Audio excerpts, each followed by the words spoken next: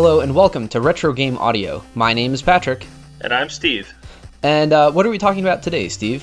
So today we're going to talk about the Sega Master System, Sega's 8-bit console. Excellent. So we're going to start off with a bit of history here. Sega first arrived on the home console scene with the release of the SG-1000 in 1983. This coincided with the release of the SC-3000, a Sega home computing solution that was nearly identical to the 1000, but just included a built-in keyboard. Yeah, it's kind of like just the general computing, similar to the MSX in design. Both these systems were kind of released in a market with stiff competition. 83 is kind of, if we remember kind of back to the history, there's a lot of consoles at this time. It's kind of right before the Great Collapse. So the MSX computer was released around the same time as Sega's SC-3000. It was significantly cheaper and much more capable. As for the SG-1000, Sega's 8-bit console, Sega kind of released that on the same day as this company called Nintendo released something known as the Nintendo Family Computer, which is kind of a huge risk. So head-to-head with the Famicom, the SG-1000 had clunkier controls on a library that was a little more than just first-party Sega software, and it pretty much guaranteed that the SG-1000 would not sell nearly as well as the Famicom. Off to a rough start. Yeah. But yeah, it's important to note that no one was certain of Nintendo's success at the time. We have hindsight to look back at that. So, as a direct competitor to the Famicom, the SG-1000 had a faster processor, a bit less RAM, and about the same or better graphics than the NES.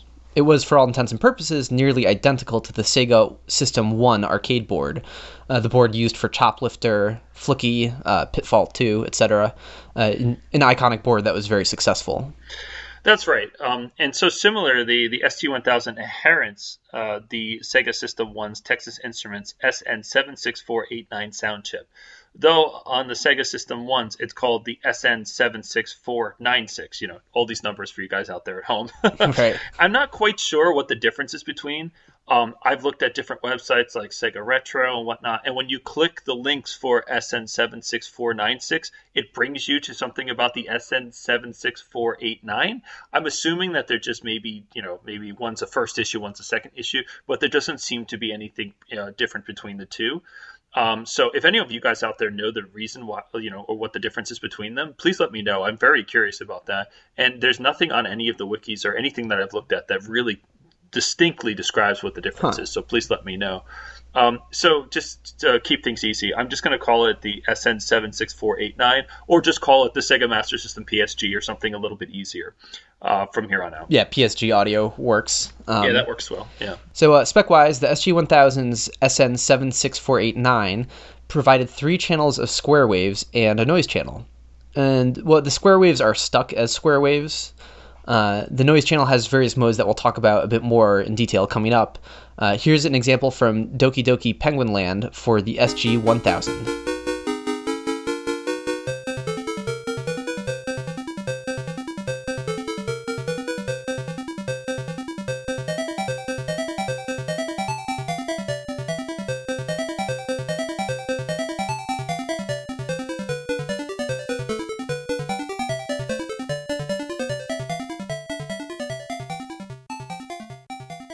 Cool, so yeah, that's like a pretty simple bit of music there. There's really nothing complicated in the sound going on.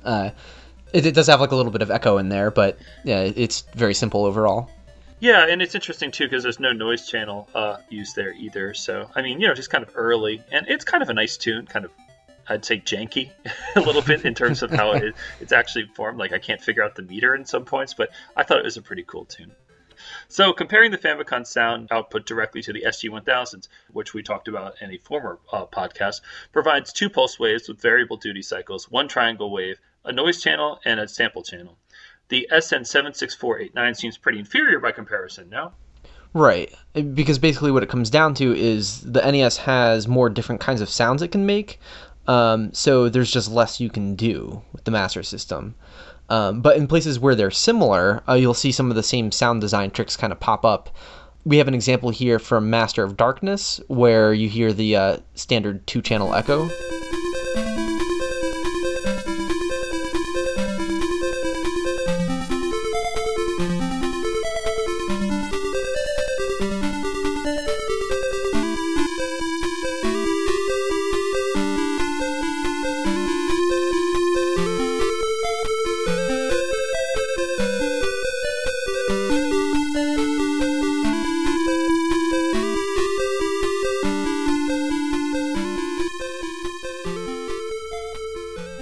And we can do the same thing we did for DuckTales in the NES episode, where we isolate the lead channel so you can hear the like echo part and how it's behind in time.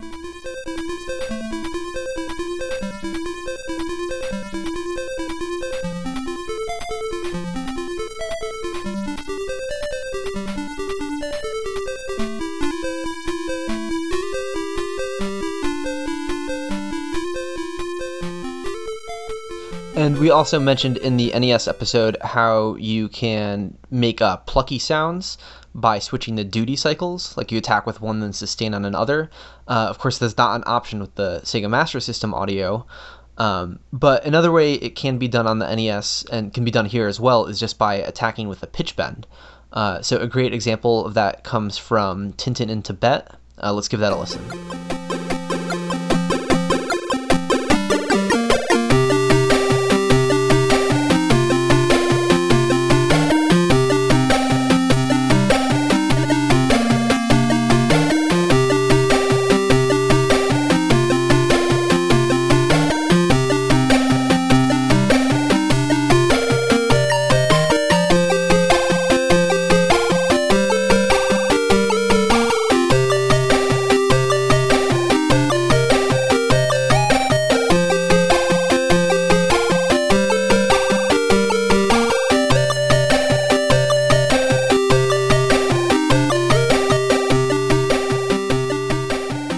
Yeah, so you can hear, like, especially on some of those higher pitched notes, that high pitched like little attack that those notes start with gives it a good sound.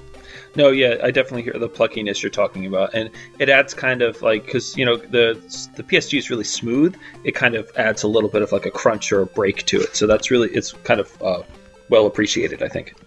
I should probably just quickly clarify, too, that last example is actually from the Sega Game Gear, although that still works as a demonstration here because the Game Gear had identical audio to the Master System.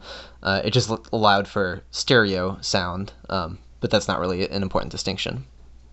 And anyway, so to get back on track, the point is that the Master System and Game Gear PSG audio has just a lower quality sound to it than the NES. It feels more like early 80s. Surely Sega had a plan to level the audio playing field, right?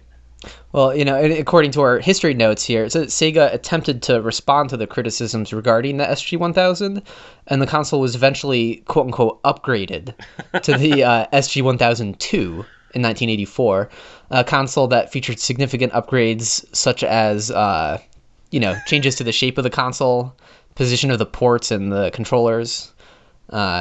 Yeah, so nothing really, basically. There were no hardware upgrades. They did move the keyboard port to the front of the console for an easier setup, though. So. Oh, perfect. Yes. So I can buy my SK1100 keyboard and hook it directly to the front of my SG-1002 to make it just as good as the computer that came out in 1983, the SC3000. That's basically what that port was. I actually have an SK1100 for my SG-1002. Yeah, I don't know why I bought it, but it just kind of, for nostalgia purposes.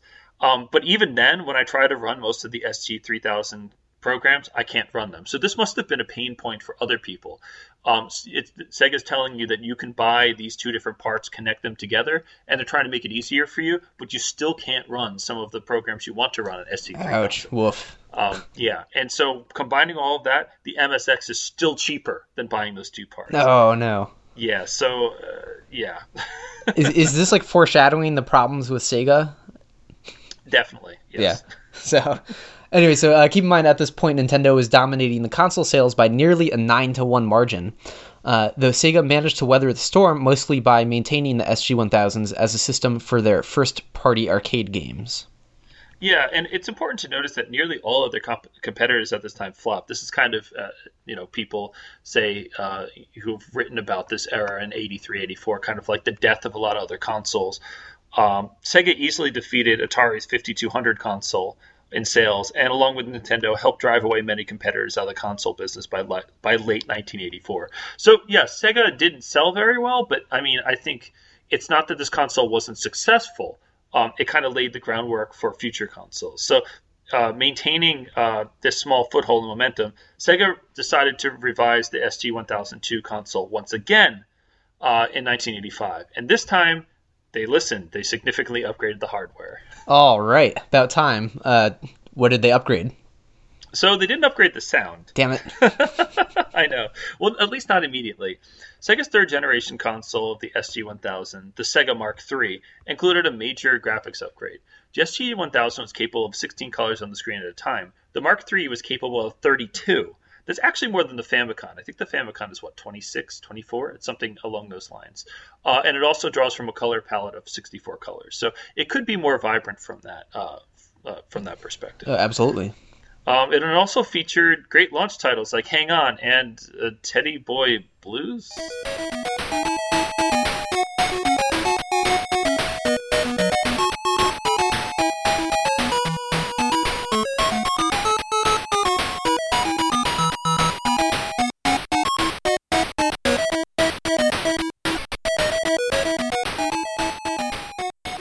So, yeah, I've never heard of Teddy Boy Blues, so I might be revealing myself to the Sega fans listening to this episode that this is out of my, territory, so.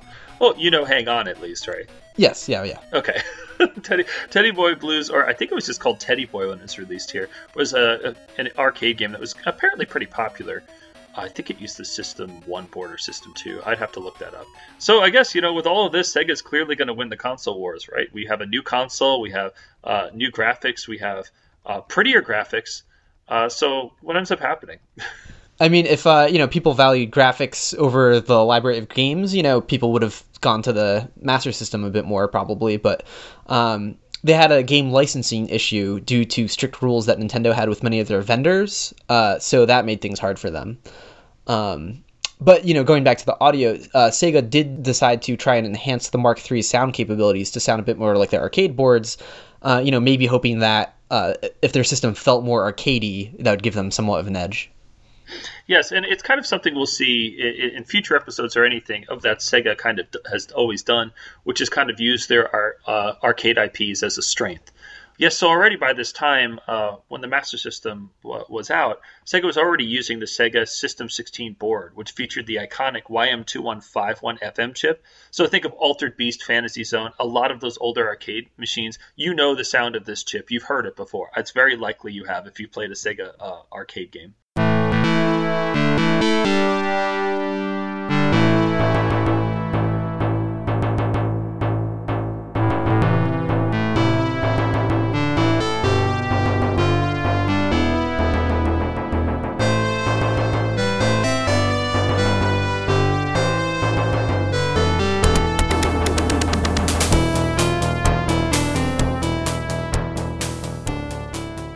It's a 16-bit system, and again, this is kind of the board that the Sega Genesis is modeled after. They're very similar in terms of tech specs. So, at this time, basically, Sega already had in the arcade what would become the successor to the Master System. So, to kind of bring the Master System up to speed with what was happening, in 1987, Sega released a special FM sound unit attachment that provided fixed two-operator FM synthesis through the Yamaha YM2413, thus sounding much more like the arcade than the NES. Here's an example from the YM2413 version of Fantasy Zone 2.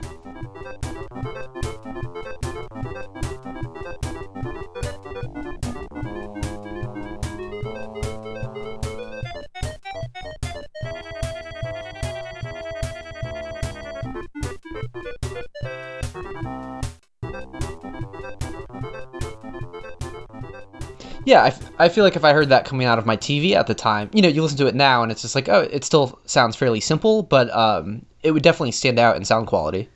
Yeah, absolutely. And I do have the FM sound unit. I have for my Mark III, and I can tell you that it sounds really, really crisp, and it sounds really great on an older TV. Like it's a really impressive sound.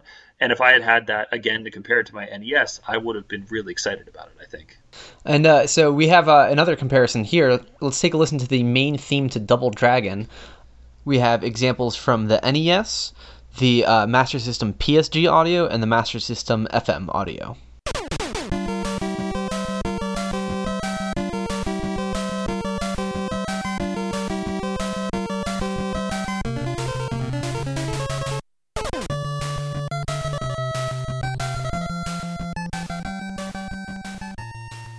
So that was the NES version, of course. Here's the Sega Master System PSG version.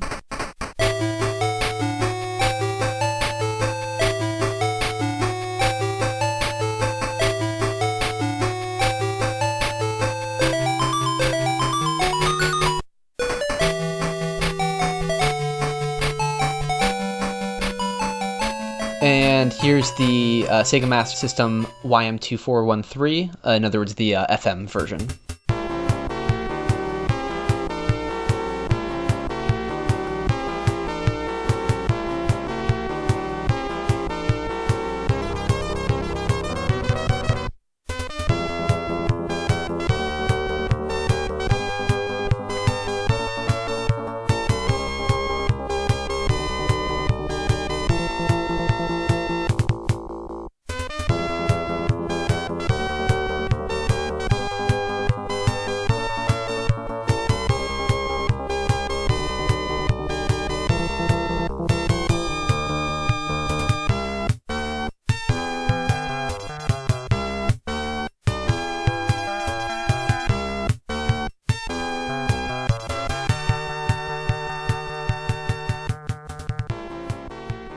Yeah, that's cool. Yeah, the FM version there sounds pretty cool. It's interesting because, like, I'd actually argue listening to the FM Sega Master System version versus the arcade version that the Master System version actually sounds clearer and more coherent. Huh. So why don't we take a listen to that exact theme from the arcade? Sure. Actually.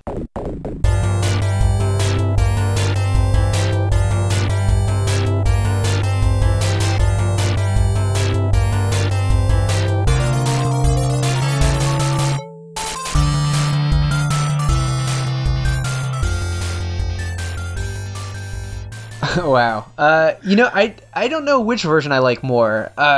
The arcade version is like has more going on, like it's dirtier. Like I feel like each individual sound is maybe a little more complex, but it's definitely uglier sounding at the same time. Yeah, I imagine it's funny because I'd like to hear what it actually sounds like coming from the actual chip in an arcade. Maybe it sounds a little less ugly, but that like drum or whatever is just really like crackly. Yeah. Oh yeah. I mean, if I was working on the game, I would be like happier with the cleaner version at the time for sure. I would be oh yeah, this is nicer sounding. But and just because I like the weird synthesis stuff, like I kind of like how the arcade version's like kind of ugly sounding. So I can appreciate that absolutely. So even that being said, and the mere fact that we're talking about, a Sega home console beating an arcade console in terms of sound quality, this means that Sega won the console war, right? No. So Sega's sales were sluggish in Japan, even with the extra sound expansion chip, and they hadn't been doing well globally. Just as Nintendo had rebranded the Famicom for other countries as the NES, the Nintendo Entertainment System, so did Sega. They rebranded the Mark III as the Sega Base System / Power Base / Master System, depending on your region, in 1986. Yes, and that's because Sega originally had offered a Sega Base System, which was just like a controller and the actual system. They called that the Sega Base System. And then there was the Sega Master System, which was the Sega System or Power Base, which is the actual the name that they call the actual console itself. The gun, games, etc., etc., etc. The Master System package became much more popular, and thus it became known as the Master System. Now, I saw this, I think it was on Sega Retro, or I saw it somewhere, but I'd really like to hear if anyone has also heard this rumor as well. There is a rumor that Sega board executives who are trying to name this for American audiences literally threw darts at a board with different names on it. And oh my God. Yeah, I don't know if that's true or not, but I saw this in two different places. It's a rumor, but if anyone can confirm that or knows where that rumor comes from, please let us know. I'm very curious about that. I really hope that's true. That's amazing. I really hope so too.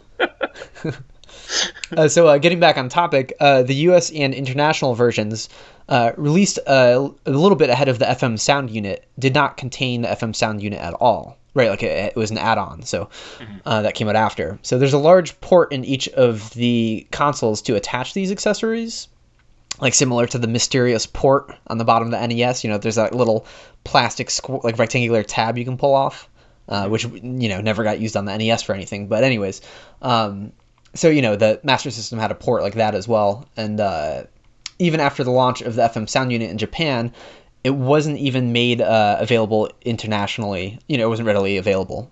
It kind of sounds like a mistake.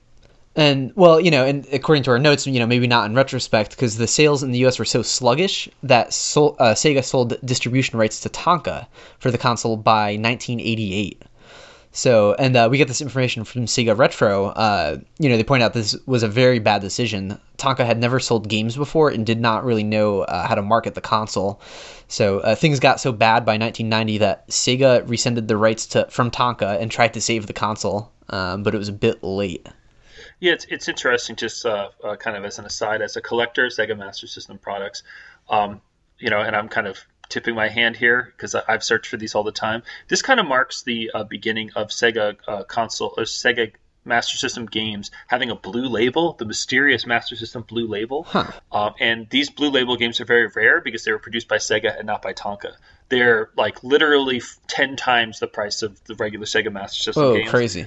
Yeah, I mean, I found, and they're very hard to find. I mean, there was a blue label Outrun, Sega Outrun, which was like one that was produced after 1990 by Sega on eBay. There's one copy of it that has been on there in probably the last 2 years, and I bought it. So Wow. Good luck. Right. They didn't do anything. They didn't do anything to fix the cover art of the Master System games at that point, though, did they? No, it's the same thing. Yeah. Yeah, because I'm not like well versed on outside the research we did for this episode, I wasn't well versed on the Master System, and like the one thing I knew about it, aside from the audio beforehand, was just how terrible the cover art was on all their games. Yeah, it's interesting. We could probably do a whole episode on that too, even outside the audio. But yeah, their covers maintain that white background with kind of like a picture in the middle of it that's kind of like in a box, that kind of like white kind of grid background, which is even like so a lot of the Japanese games had that. Mark III boxes are really interesting, though. They're gold, and they have, like, nice pictures on them. And they're smaller. Very hard to find, too. I collect those, but, any of those boxes... Right. If people can't find Sonic and Knuckles boxes in good shape now, it's going to be very hard to find not very mass-produced Mark III games from 1986 in a box. So... All right, that was a huge aside, but so we're kind of ragging on Sega a little bit here for how this was handled, and no one really. Again, we kind of said that no one really knew that Nintendo was going to take off in the direction it did, and Nintendo eventually Nintendo buries the competition, and Sega manages to survive despite that. And so, despite all these missteps, what did Sega do that was right with the Master System? Well, the Master System, oddly enough, sold very well in Europe. Nintendo didn't focus much of their attention out there, and Sega managed to dominate the market by 1988. Sega picked up third-party licenses from European developers, something they were unable to do in both Japan and US, as Nintendo had licensing agreements with all of their products that prevented them from companies from working with Sega or any other thing. That's how Nintendo kind of outsold their competitors. The SMS was so successful in Europe, in fact, that it was supported by Sega all the way through 1996. Wow. That reminds me of how like the Sega Genesis was supported for a long time afterwards in like Brazil, right? Yes, actually, and I was going to mention a little bit about that. Yeah, Brazil, Sega sold the rights in Brazil to a company called Tectoy. And they were, they manufactured all of Sega's games out in Brazil. And I mean, the Master System, I think, was going all the way up until 2001 there. There's versions of Street Fighter 2 for it that look amazing. If you like, we should attach a link to that. Sure. I think I sent a link to that to you a little bit ago. Mm-hmm. It looks ridiculously good. And it just shows you how good the Master System's processor and abilities were and kind of, untapped. But yeah, it was very popular in Brazil. It was very iconic there. The Tectoy, they had a Master System 3, in fact, out there. Huh. So yeah. but no matter what, when it comes down to it, though, the Master System still didn't really have good audio. Yeah, and that's one thing. Yeah, that's one thing that always held it back, in my opinion, compared to its competitors. Yeah. Yeah, because like sort of when people talk about the Master System as the underdog, people will point out like it has the better graphics than the NES, and it's just unfortunate it had a weaker library. But as sort of like the audio nerd, it's kind of like, nope, the NES totally like destroys it though. Like it's way, NES has much better audio. Some of the European only games that were released have amazing layered parallax scrolling, like next level, like Super Nintendo level parallax scrolling. That only the Master System was capable of doing. But again, as we said before, I think a lot of people valued the whole package, which is the IPs, the games that with characters they know, and that sound definitely had something to do with it. Yeah, the audio, the audio sounded like it came from the early 80s. Yeah, So I mean, we're talking. Yeah, I mean, PSGs are early '80s. yeah. Like that's generous saying early '80s. I think. Yeah. Yeah, so I think we talked enough about the history here. We'll get more into the audio then. Oh yeah, yeah. So yeah, we've been going on and on. That's About the point history of here. this podcast, I think. Yeah, yeah. I get a little carried away.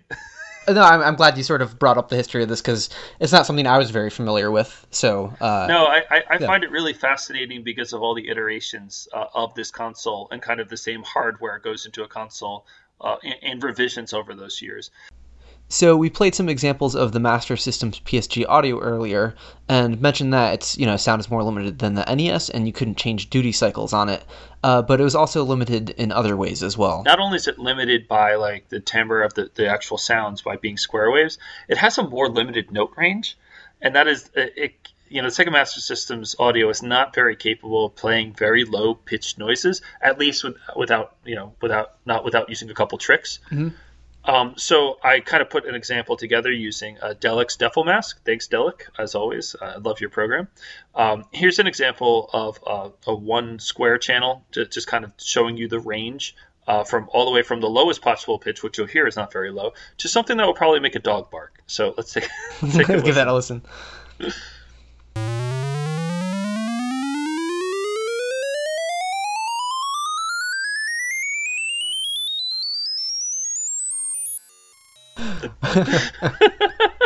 That's kind of awesome. Yeah, no, it's very capable of very high pitched noises that I can't hear apparently. So Right. I think I heard it out to the end there, so maybe. I guess how would I know if I didn't? Yeah. All right, so I mean, with that, based on that limitation, like almost everything that's on the Sega Master System has to be written in a high pitch. It's a limitation, and so high pitch and the same timbre. For example, we all kind of know Outrun. We've probably played in the arcade, and we're familiar with the music. It's pretty iconic. So I've collected the Master System version of a song from Outrun here. So let's take a listen.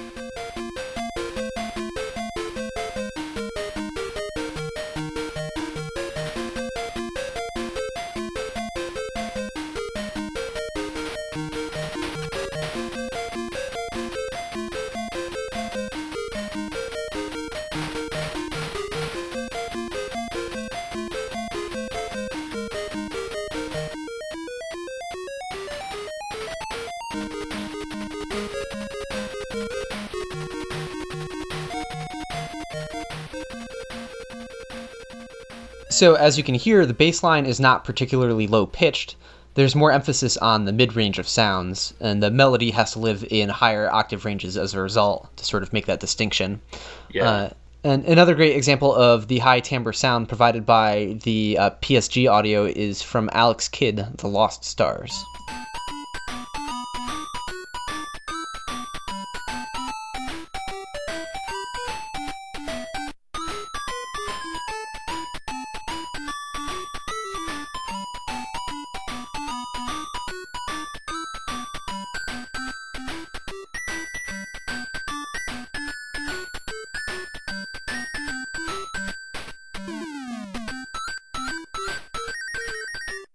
Master System audio always sounds like ticky and tingy.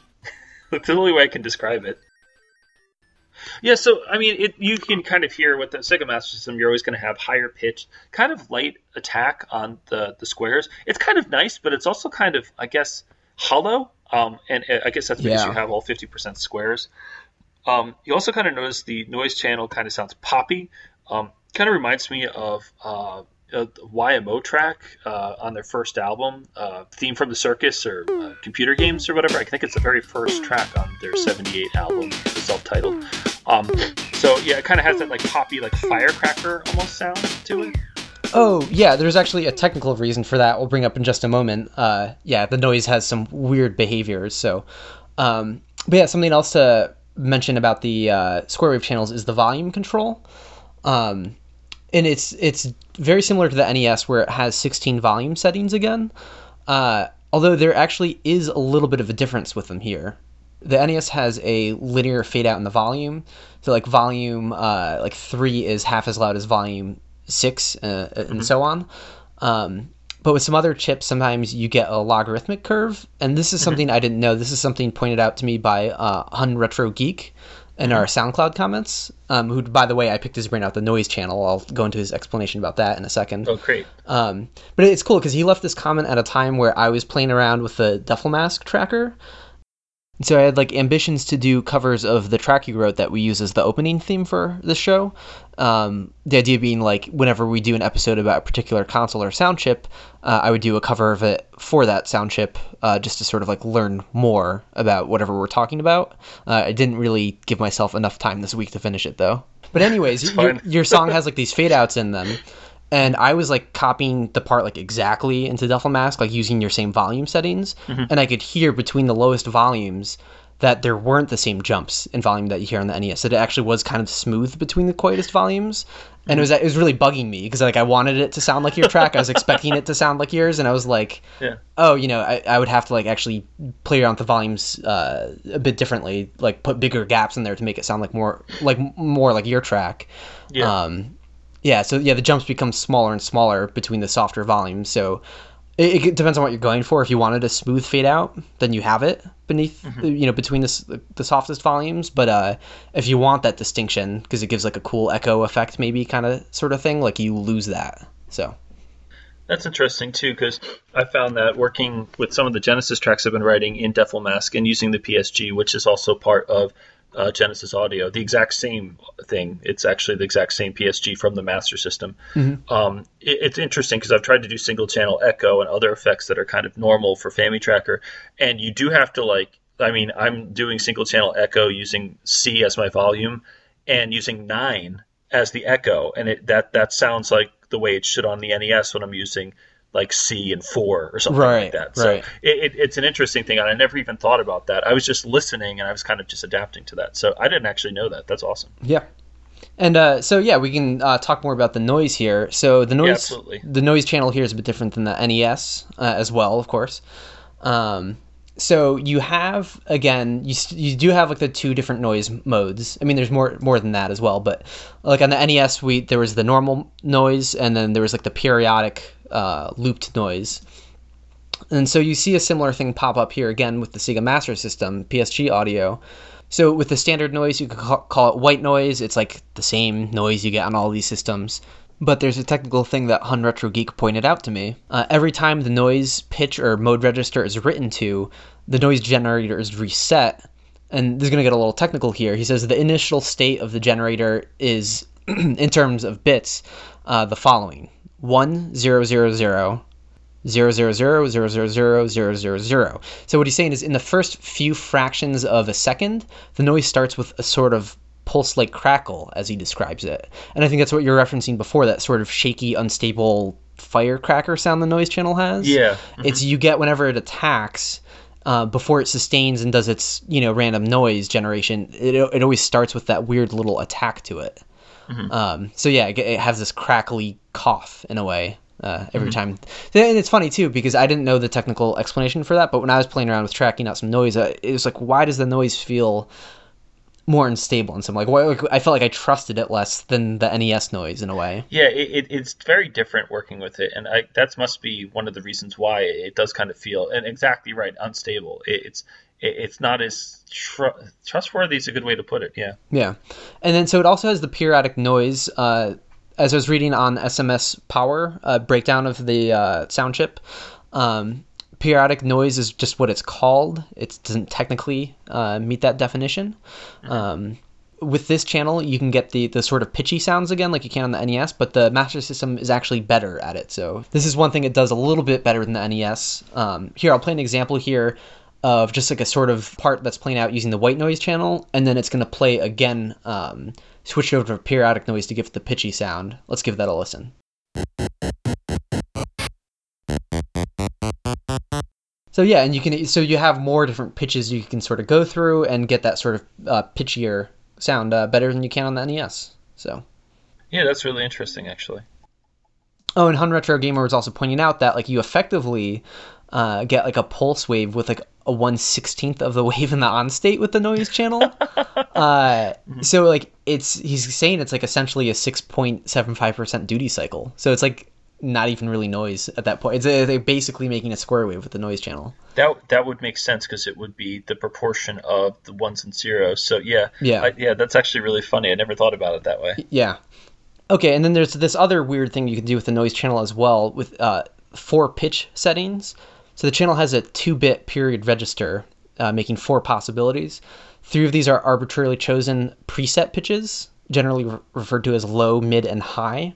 And the 4th option is where things get interesting. The frequency divider of square channel 3 is used for the noise channel. So you're taking the third square wave channel and you're basically combining it with the noise channel to make pitches. So, and again, this is from Hun Retro Geek's explanation here. He says, frequencies in these old chips are created by supplying them with an input clock rate, which is then divided by a frequency divider set to a certain value via the period register. So the software manipulates the divider in the equation, and that's how different frequencies are created. So yeah, you can hijack, to put that in like very, very simple dumbed down terms, which is what I need to understand it. You can hijack the third channel to make these pitchy sounds with the noise channel. So you sort of lose a channel, although as he points out, you don't technically completely lose the third square channel. Like, it's not muted. Sounds can still come from it, but it's like recommended muting it sometimes because there's gonna be weird issues. So yeah, absolutely. I mean, I've messing around with that kind of myself. There's definitely some kinds of weird issues that happen with that. Low, mid, and high are very distinctive sounds, and there's something that probably if you played any Master System games you've heard before. They like to use them. They're very particular sounds, and they're kind of iconic in their own right. yeah, let's give that a listen. So as you can hear, those sounds have definitely been probably in a game that you've played on Sega Master System, or you probably recognize it. I'm thinking of the Sonic games, Sonic the Hedgehog or Sonic 2. They use those kind of as the background for the drums there. That's a great example of it if you check that out. So.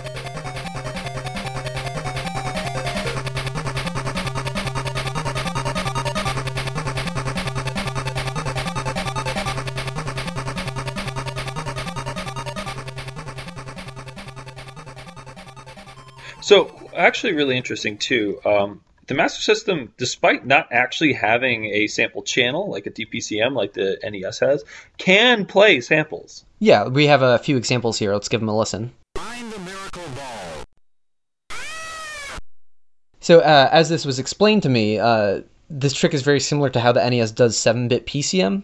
Basically, almost any chip can be used to output samples as long as you have a voltage output you can rapidly change. So this game sets a square channel to the highest possible frequency, which is far outside the range of human hearing, so that the regular square doesn't interfere with the sound. And then like a 4-bit volume can be rapidly set to stored values stored in the ROM to output 4-bit PCM.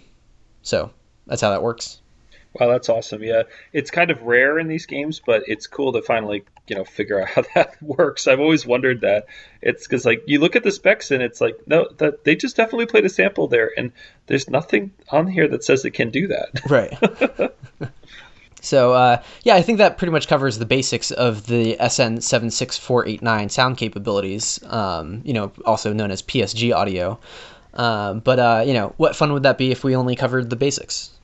I mean, that's right. I mean, quite a few composers, especially in Europe, came up with innovative workarounds and techniques, just like they did for the NES, which we talked about, which is awesome. So when you take a look at the list of composers who wrote for the Sega Master System, you'll quickly realize that there's actually an all-star cast of some of the best Euro-style composers who wrote soundtracks for the Sega Master System.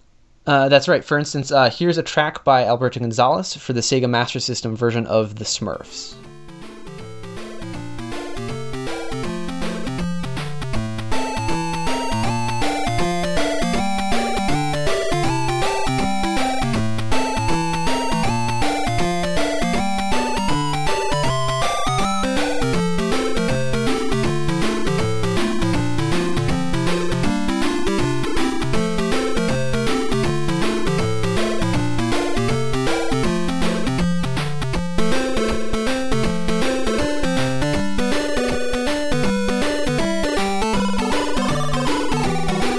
I love that harp melody there. That's so cool.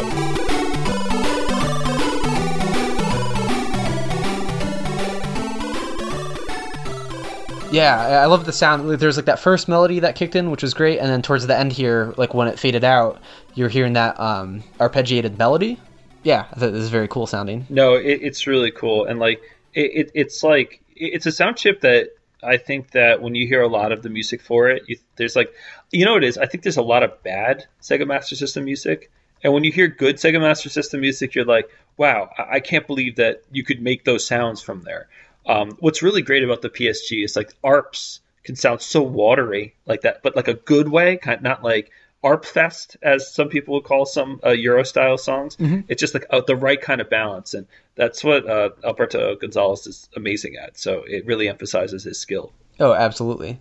I guess I should mention though that Alberto Gonzalez has mentioned to me before that he's actually not very proud of his output on the Sega Master System and Sega Game Gear. He says he didn't have a lot of time to work on those games, and he didn't discover a trick, which we're about to show in an upcoming example, a trick where you could get deeper bass out of the system, deeper pitches. So he feels like he never really utilized the sound chip in the way that he wanted to. But nonetheless, I still think he made some great music. No, absolutely. It's definitely, I was definitely impressed with it. So. And so going back to that deeper bass sound, I think you have an example picked out here. Yeah, so a great example of this would be Matt Furness, who is an amazing composer for and has been for many, many years. He did some really interesting work and kind of uses that lower bass we talked about, that kind of noise channel bass, in this example from Alien 3.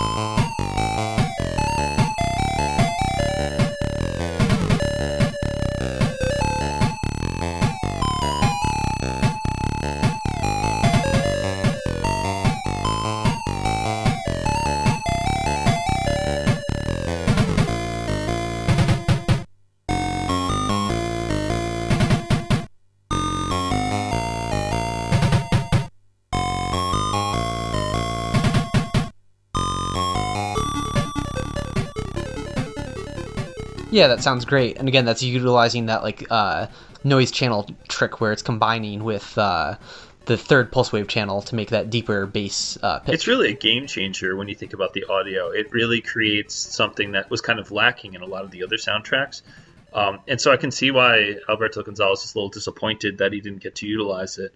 It almost sounds, it's kind of like Sunsoft bassy ish, yeah, and almost like a sawtooth at the same time. It's really kind of an interesting sound, and it's really meaty and strong. And I think that kind of really grounds square waves. Absolutely. And I actually reached out to Matt Furness about that because I was curious about, if he had any thoughts about using that extra voice. Mm-hmm. He actually credited Sean Hollingworth, the guy who wrote the sound driver. So he gave all the credit to him for discovering that triangle, what he calls the triangle wave bass noise. He also mentioned though that, again, because you're using like the noise channel, is drawing from the noise channel to make that noise, that you can't have traditional normal noise happening at the same time. So you'll notice like that bass line is in between drum beats. It's not actually landing with any drums. So that's sort of like shortcut or workaround you have to take into consideration. Yeah, no, and it sounds really good. I think that, it's, again, one of those kind of tricks that a composer uses where the listener doesn't realize that that's what's happening.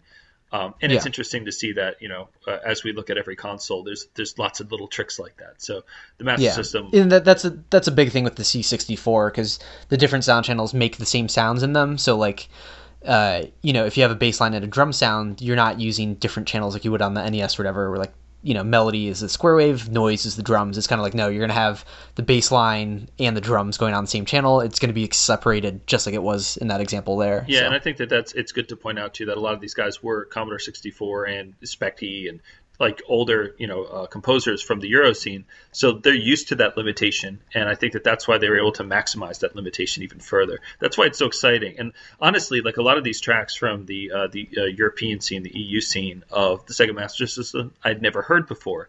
And I'm really impressed with a lot of the stuff that I'd heard. Kind kind of segueing into another game that Matt Furness did music for, is kind of one of my favorite games, Lemmings. Everyone loves Lemmings, right? Oh, I love Lemmings. I grew up with it on the Amiga, though. I didn't have it for Master System. Man, yeah, of course. I didn't have a Master System at all. I had I was at a Mac 2 CI or something like that, CX, and it had this like demo disc that had like Lemmings for Macintosh or something on it. I played the living daylights out of that. I love Lemmings. Yeah. Oh, me too. Great.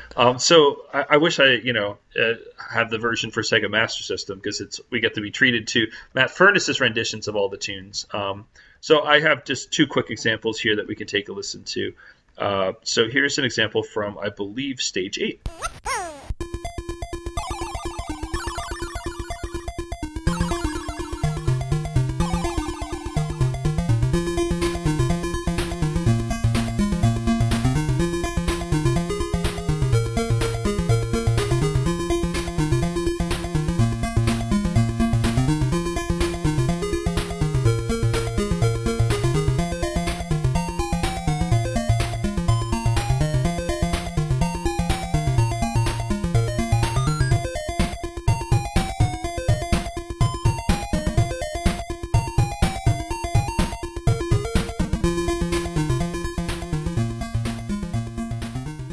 Oh yeah, I like that part where like the melody sort of dropped out and had the heavier drum beat. That was really cool. Yeah, no, he kind of puts his own spin on it, and I really appreciated that. As someone who really loves all the music from Lemmings, to hear a little bit of an extra spin was kind of nice.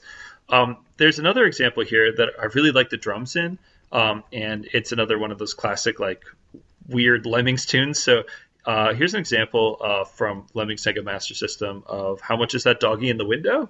And let's take a listen.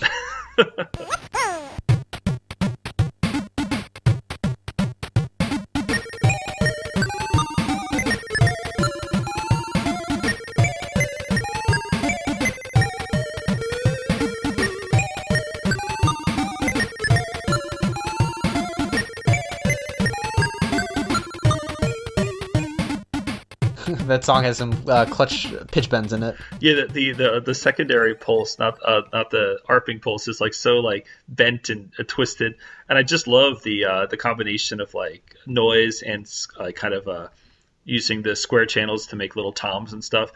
That was like, when I listened to the whole soundtrack, definitely stand out from there.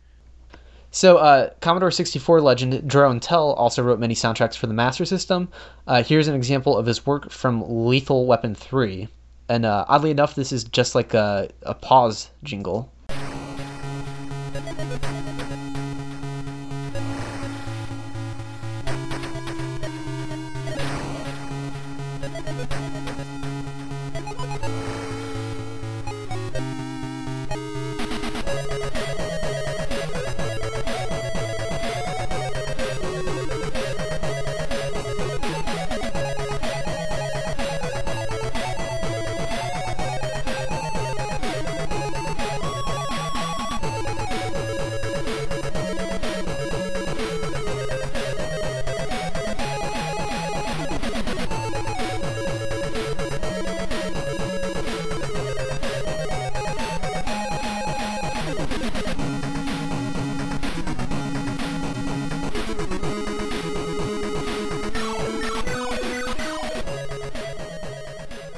Yeah, that's a crazy track. Like, if someone asks you to write music for a game, and you're like, hey, you just pause the game, like, would you think of making something like that? It's like, usually pausing the game stops the sound. Like, you don't bust out until, like, that sounds like Commodore 64 music. I know, it really does. Like, I was really floored by this. Like, there's a lot of these I hadn't heard before, and it's just amazing that these guys can bring their talents to this console, and something that I don't have a lot of words for it. That's a really legitimate like track. I mean, that track would be legitimate today, even in like a contest, if someone did something like that. Right. That's an amazing piece. And his drum work there is ridiculous. So I actually I put it in the VGM play and muted two of the channels, so you can hear kind of the bass line, I guess some of the echo effects too, along with the drums. So let's take a listen to that.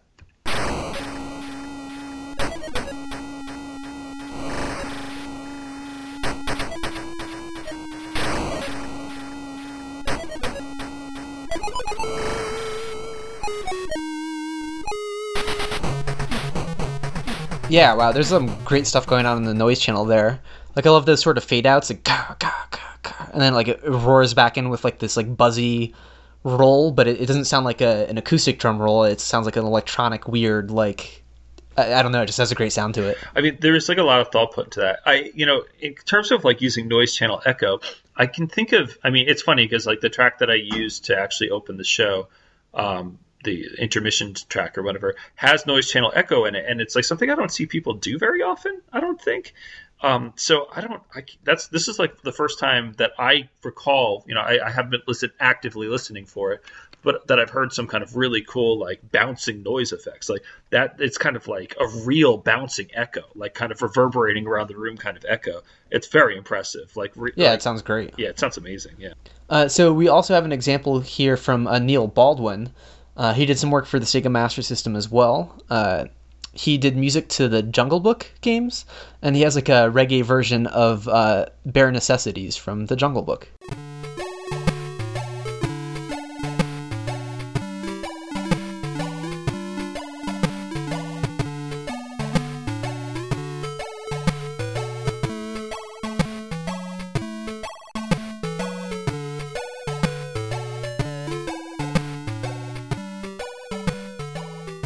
I think it's really interesting just to hear Baldwin on different consoles here, and to hear him on the Sega Master System is kind of cool too. Especially, he was kind of mentioning that I guess he had a lot of fun making all the Jungle Book music. And so, this is just kind of a reggae version of Bare Necessities. So he's definitely having fun with that. Oh, absolutely. Yeah, it's pretty cool. This is a bit of a tangent, and like my ear is not good enough to pick up on this. I couldn't tell if he did it in this version of the track or not, but I know he mentioned on his blog that on the NES version of the soundtrack, at least, that he wanted the arpeggios to sound a lot like guitar strumming, and he even arranged the direction of the arpeggios to match whether it was an upstroke or downstroke on the guitar. Oh, wow. So like the way the arpeggio is built, because you're separating the notes into a chord, if something was like ACE, depending on the direction it's being strummed, it might go backwards, ECA, go down the notes instead if it's like a downstroke versus an upstroke. So it's like a little attention to detail that he put into making his music. It's pretty awesome. No, that's very thoughtful. Absolutely. So I guess that really wraps up kind of the Sega Master System PSG audio. Yeah, so let's talk about the FM audio. What's up with that? No other country other than Japan had access to the YM2413, the FM sound chip for the Sega Master System. But, very interestingly, the door may have been left open for a future FM release at some point. As I mentioned, there's a large peripheral port on the back of the Sega Master System that looks a lot like the peripheral port on the back of the Mark III, in fact, that could have easily been used for the FM attachment or an FM sound unit. Yeah, and there are actually games that were released in the US and Europe that, when connected to a Japanese Mark III with the FM sound unit or the Japanese Sega Master System, they'll play FM tracks. Which literally means that these games were developed for markets that did not have FM sound units with FM soundtracks pre-programmed into them. Yeah, that's really weird. That's really strange, right? It's very... I'd like to say it's very Sega because, so literally, if you take a U.S. version of Outrun, sorry to interrupt, but how would you know that they existed? Right? It's a very recent development. I mean, okay. Here's a great example too. I mean, if you take a U.S. version of Outrun and you use I have a little extender card, so I put that into my Mark III, hook up my FM sound unit to it. That U.S. version of Outrun loads with the Mark III load screen, which is actually, the BIOS is actually on the card, and then starts playing FM music, even though I bought it in the U.S. The tracks are already pre-programmed there. There was an idea, I have to think there was an idea, that there was going to be FM audio in the EU and in the U.S. at some point. So some hidden FM examples are Altered Beast, Scrambled Spirits, which is a great game, by the way. Ultima 3, Vigilante, Wonder Boy 3, The Dragon's Trap. And of course, one of my favorite FM SMS soundtracks of all time, Outrun 3D. I saw you had some notes about that. What is it that you like about Outrun 3D? Well, I mean, I'm a huge Outrun fan, love it in the arcades, played it at Pizza Hut, etc., etc. And Outrun 3D uses Sega's 3D glasses, which actually, I don't know if anyone's used them lately. They're actually really good. For the time it was released and everything, it's really fun. And it has a really interesting soundtrack. So, Outrun has Passing Breeze, Splash Wave, Magical Sound Shower. It removes Passing Breeze and Splash Wave from the soundtrack, and they're replaced by new tracks known as Color Ocean, Shining Wind, and Midnight Highway. And these tracks only appear, as far as I know, in Outrun 3D. Now, when Outrun 3D, the new version, the 3D Classics version was released, these were not included. They included 2 new tracks, which are awesome in themselves, but these tracks were not included. So keep in mind that Outrun 3D for the Master System is not the same as the 3D Classics version that was released for the 3DS. There's a lot of confusion about that, I think. So my favorite of the 3 is a track called Midnight Highway. So let's play an excerpt from that here.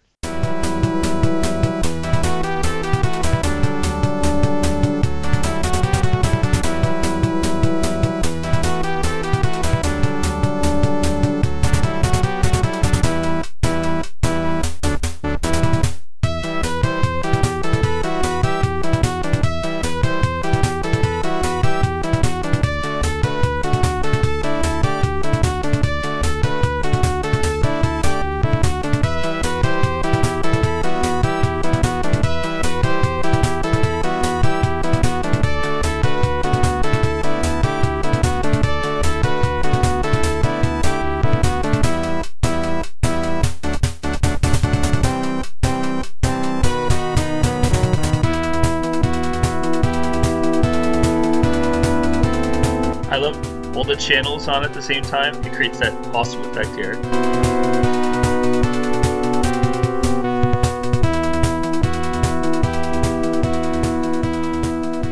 Yeah, I think that sounds really cool. Like, it's unfortunate that this wasn't a super common thing and that the systems weren't released internationally to support the FM because, if more soundtracks sounded like that that would have been great. I mean, it sucks too because Outrun 3D was only released in Europe, so that means no one heard that. No one heard that version of the soundtrack until like very recently. And just the layers and just like the time that was spent. I mean, someone sat there and programmed that, and no one got to hear it until people were kind of messing around lately. Which is, kind of, here at Retro Game Audio, it's one of those like mysteries, and right. Someone found that out. That's kind of awesome. I love finding that kind of stuff out. Absolutely. That's really, really cool. Oh, so we're talking about the FM audio, but we haven't really explained it. Steve, can you provide some more info on it? So the YM2413 is also known as the OPLL. They have like those particular titles, and it's kind of I'd say, almost a cut rate version of the YM3812, which is the OPL2. So basically, this is like the value brand OPL chip. And I'm not even kidding. So there are certain things that were kind of removed to make it cheaper. So as a result, you can only really make one instrument for it. So you can only, at any given time, have one instrument you made yourself. And there's 15 other instruments that are hard-coded. As a result, kind of like every track that you hear that is made on this chip kind of sounds the same because there's 15 stock instruments. Just kind of similar to how you'd have a keyboard with stock sounds. Right. They're kind of all predefined. So also part of the cost-cutting measures was there's only 2 operators, and that means like 2 kind of layers. I mean, when we talk about the Sega Genesis, we'll get into this in more detail. The Sega Genesis has 4 operators, so it has more robust sound. The YM2413 is essentially, for you NES audio guys, the YM2413 is very similar to Konami's VRC7 sound chip in that, I mean, if you heard the capabilities I just said and you're familiar with the VRC7, it's kind of basically the same thing. The subtle differences. So, Lagrange Point has very similar audio to what a Sega Master System game with an FM sound would have. Okay. It's also, it's basically the same sounds. And I'm fairly certain that when you use FamiTracker and make VRC7 sounds, they are almost exactly the same sounds that you'd hear from the FM chip on the Sega Master System. So that's good to know. You can kind of make your own music. There's no real tracker for the FM chip as of right now. Gotcha. Please, Delic, can you make one for Defil Mask? I'd be very happy. Yeah, so I guess to put this all like in really simple terms, like you could think, and someone will probably groan at the oversimplification, but like you picture in your head, because the Sega Genesis used FM audio, you can picture that's like the 16-bit generation FM audio. This is the 8-bit FM audio. So it sounds like the Sega Genesis, but crappier, more limited, more simplistic. Yeah, it's kind of, like I said, it's kind of a cut rate version of it. But, it gets the job done, and it sounds better than expected. And it has kind of an iconic sound because a lot of the sounds that are pre-programmed, the decisions they made are very fundamentally sounds that we kind of know as Sega sounds. So that's kind of a good thing. Cool. Oh, wait, and so isn't the MSX, which had like an FM expansion audio add-on or something like that, it used the same audio as this, right? Yeah, it actually did. They both used the YM2413. I completely forgot about that. Yeah, that's true. And it's funny because we just brought up the MSX computer when comparing it to the SC3000, Sega's computer offering. Right. So it's funny that both of them kind of use the same chip for the same purposes. Yeah, if you want to hear this chip put to use more, I'll also link in the show notes. There's a Final Fantasy port for the MSX that uses the FM audio, so it's like a familiar music set to the sound chip. Yeah, absolutely.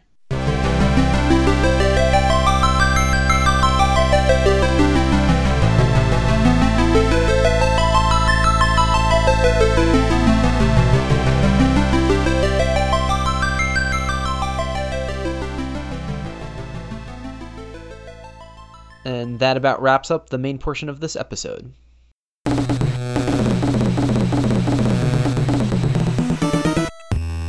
So it is time for questions, comments, and general feedback. We're going back a couple episodes now since we skipped a week. This is in response to the NES episode. Hun Retro Geek had a bunch of technical responses that were fantastic. Absolutely, yeah. I want to read one here about the 7-bit signal here in the DPCM channel. So it says the 7-bit signal can either be driven by the automatic DPCM unit, which takes a negligible amount of CPU power, or the CPU can manually stream data to the output register. Yeah, I think in the episode I managed something about streaming the 7-bit audio. Mm-hmm. And it says the FamiTracker ZXX effect that we're talking about, the one that gives the pop noises, actually does the same, but only streams a single value before starting a DPCM sample.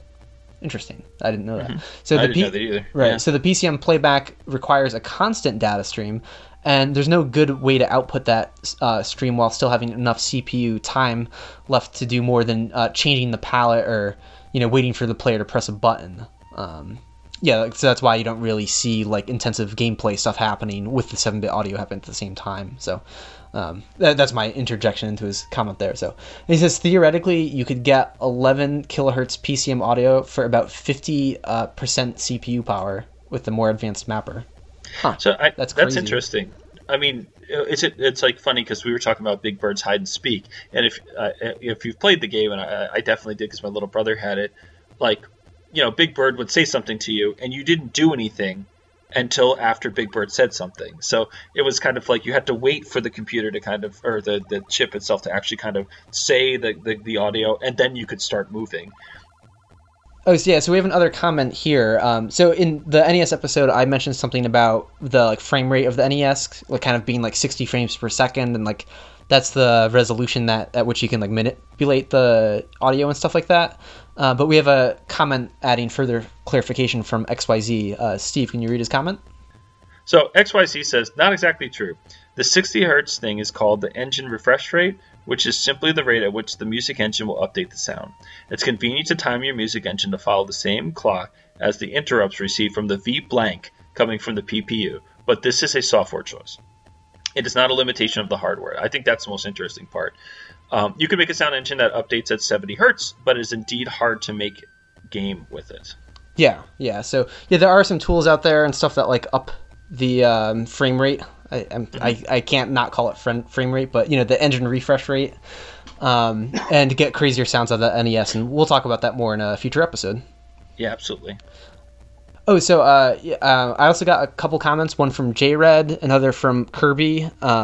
People were mentioning that they actually listened to all of the Gordian Tomb soundtrack and they enjoyed it. So I'm very stoked about that because I think it's a weird kind of obscure soundtrack, but it's very cool. So I'm happy to spread the love on that. Yeah, no, it's really interesting, and as we've kind of talked about many times, through composed work is really rare, and to see basically a soundtrack that goes along with an entire game is really forward thinking. So I absolutely. Really love that kind of stuff. Yeah, absolutely. It's something I might expect to find in a more modern soundtrack, perhaps, but not in an older game soundtrack. So no, absolutely, yeah. Oh, and so also for the Gordian Tomb episode, when I tweeted out the episode mentioning that it's like the longest piece or longest known piece of classic video game music, Patty from the Twin Humanities podcast mentioned to me, he said one of his favorite things about the C64 Tetris is its magnificent 20-odd minute musical piece. Feels so dreamlike. And so I had no idea that existed. Oh, wow. Yeah, and I was looking it up. The music in it is really weird. Like some of the art in the game is really weird. And so I'm actually having that play right now behind our voices because it was cool. I didn't know that existed. That's definitely got to be a runner-up for one of the longest pieces of game music. Yeah, I guess we'll put that out there for the listeners. Like, if anyone can think of game music before like the mid '90s, that's over 20 minutes in length. I'd be curious if other examples exist at all. Yeah, I mean, like, so basically, I guess before the dawn of Red Book audio, I guess would be kind of like the cutoff. Like, so Super Nintendo, Genesis, 16-bit consoles. Because, I mean, it really is fascinating, like, and to have a composer who can actually write interesting music for that length. I mean, think about it like iconic pieces that are very long, that are kind of pieced together, like Dancing Mad, Final Fantasy VI is like probably up there too. Although some people consider it to be 4 different songs or something like that. That's another 12 minutes, 13 minutes, kind of an epic kind of thing. But like there's very few of those, and so if you guys know any of them, please keep tweeting us. I do know, it's funny that you mentioned Red Book audio because I don't know what you would classify this as, but there was an Amiga game I had on CD called The Labyrinth of Time. And it was like this puzzle game. I guess you could compare it to Myst, kind of. This like puzzle adventure game, and like 3D sort of thing. And it had backing audio, and one of the tracks is, or I guess like the only main background track aside from the intro, I think, is like over 20-something minutes as well. But I found out after the fact that it was just stock audio. It wasn't composed for the game, which is a bummer because it's actually really good. And this is a weird tangent to go on, but I swear I heard a segment of that music in an episode of Pete and Pete. And it's like, I could be wrong. I could have been mishearing things, but the fact that it was stock audio lends like a possibility to that. Like you're talking about like an early 90s computer game and a 90s TV show. And TV shows tend to use, like whatever, little bits of incidental audio, like they don't have to pay for it. I'm assuming that's the same reason the game used it, is they found some music they didn't have to pay for or was dirt cheap to license or something. So, yeah, that's weird. So that's a very weird tangent to go on, but I'm gonna, I don't know, I don't have Pete and Pete, I don't own it, but I'm tempted to, rewatch the series and see if I can find that, and weird... match it up. Yeah, match it up. So if we're on tangents about this particular topic, one of my favorite games of all time for Macintosh or for Macintosh computers is Escape Velocity. Okay. Hopefully someone out there remembers this game because it's like the most amazing. Like anyone who had a Mac probably loved this game. It was on like every demo disc or whatever. And the title theme to Escape Velocity was this like really epic like brass thing, but it also was like one of those kind of like anyone can kind of use it kind of tracks or whatever. And I remember like watching, I guess it was like the Channel 4 News, and they had like some kind of sports wind up where they're showing like a bunch of sports highlights, and it was playing the theme to Escape Velocity in the background. And that always disappointed me because I thought it was written for Escape Velocity, but it turned out it was like public music or something. So we've both been burned on like enjoying these game soundtracks to find out it was like public domain kind of stuff afterwards. I know. It's a great track, and if anyone knows Escape Velocity, I can talk a lot about that game. So please hit me up. We'll talk some Escape Velocity. That's really funny. Yeah, and if any listeners played Labyrinth of Time as well, I feel like I'm alone on that. I have like those weird pockets of nostalgia where like there's not many people I can talk to about it because it's like some kind of mediocre Amiga game. But yeah. Yeah, this was Macintosh shareware. So. Oh shit. Yeah. That's fantastic. Yeah, that's awesome. So let's move on to Name That Game. We had a week off since we did that sort of off episode about Gordian Tomb. And then we had another week where users didn't guess it. So we're going back several weeks now. Let's give it a listen.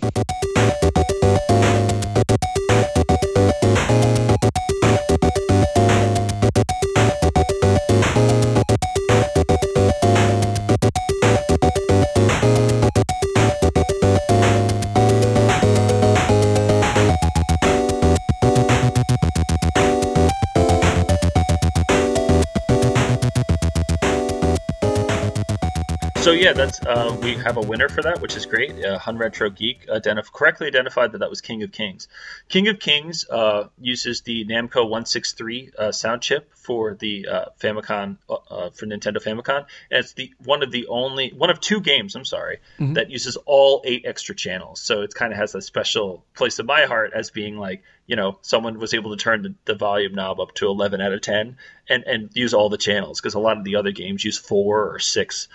So to see all 8 channels is kind of cool. So that's great. I'm glad someone got it. Yeah, absolutely. Yeah, the other one that uses the all the sound channels simultaneously is that like Erica to Satoru game, right? Something with Erica in the title, I think. I don't know. I'd have to give another listen. But Erica Satoru, Erica wa Satoru, something like that. Sure.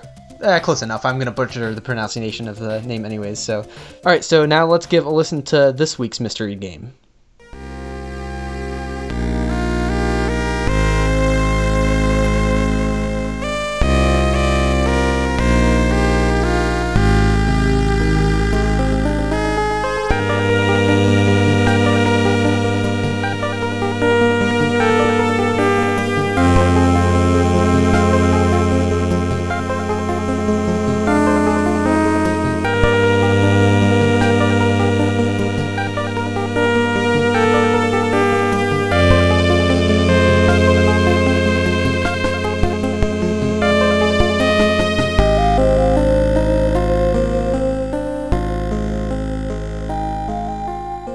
All right, everyone. Best of luck with that.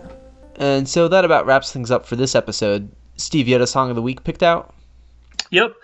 So, I love Outrun 3D, and, kind of, if you guys have played any of the other Outrun games, when you win, you enter your name, and it plays that nice, kind of song that has, the, you can hear the ocean kind of with the noise channel or whatever. That's known as Passing Breeze, and Outrun 3D's version of Passing Breeze is one of my favorites. It has, a really nice kind of sound to it, kind of simple. So I'd love to end on that. So thanks, guys. Yeah, thanks a lot. You've been listening to Retro Game Audio.